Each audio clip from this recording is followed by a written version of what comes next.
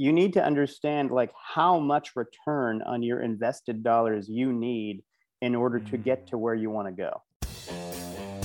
Hello and welcome to Pillars of Wealth Creation, where we talk about creating financial success with a special focus on business and real estate. I'm your host, Todd Dexheimer. Now, let's get to it. Hello, welcome back to Pillars of Wealth Creation. I'm your host, Todd Dexheimer. With me, we got Joe. I'm going to start that over. Do you by chance do any editing of these? If like, I don't know, there's a blooper or whatever, or is it live to tape? No, as they say. I got an editor that works out the kinks. Okay, cool. Yeah. Hello, welcome back to Pillars of Wealth Creation. I'm your host, Todd Dexheimer. With me, excited to have Joe DeSanto. Joe, how are you doing today? Hey, Todd, what's happening? I'm doing well, man. Thanks for having me on. Awesome. Well, yeah, a little bit about Joe. He's the owner of Play Louder, fractional CFO, consultant, and authority blogger. Joe spent his childhood riding BMX bikes, breakdancing, and memorizing 80s movies. But now, he's doing a little bit different stuff. Are you still breakdancing, Joe? Yes, I breakdance weekly. So it's keeping me in shape. Love it.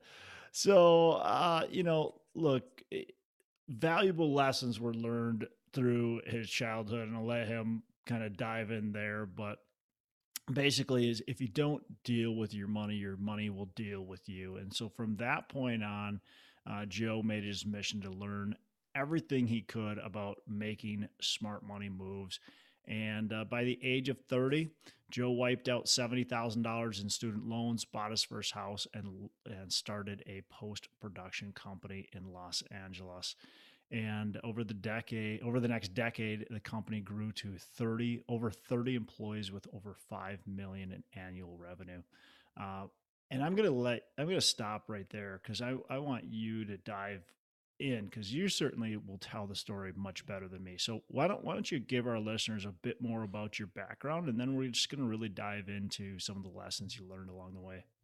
Sure. Yeah. Well, yeah, as you mentioned there in the bio. So, in my 20s and 30s, I, got going in my career. But I always had the eye on kind of owning a business and eventually made that happen around the age of 30.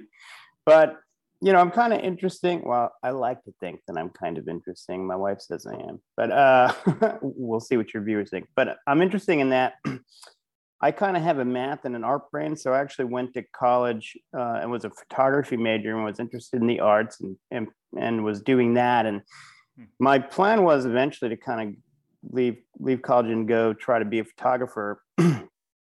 So I moved to New York, was there for a couple of years, and eventually went to LA. But I also, though, have kind of a math brain too, and was always interested, in finance and investing and things like that. And as I got towards later in college, I kind of realized that, I was seeing my debt from student loans and everything start to pile up, and even credit cards and things like that. So I really just got into like the personal finance thing, I guess you would say. I was trying to like control my spending and do my best to like, mitigate going into more debt, even though that was basically hard.